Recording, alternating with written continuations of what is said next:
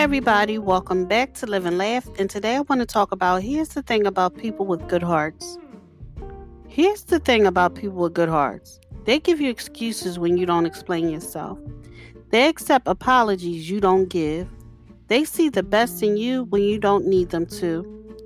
At your worst, they lift you up, even if it means putting their priorities aside.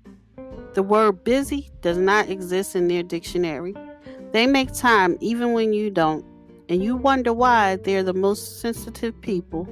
You wonder why they're the most caring people. You wonder why they are willing to give up so much of themselves with no exception in return. You wonder why their existence is not so essential to your well-being. It's because they don't make you work hard for the attention they give you. They accept the love they think that they've earned, and you accepted the love you think you're entitled to. Let me tell you something. Fear the day when a good heart gives up on you. Our skies don't become gray out of nowhere.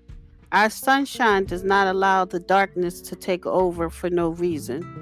A heart does not turn cold unless it's being treated with coldness for a while. Thank you for listening. If you know anyone that can benefit from this, please go ahead and share it.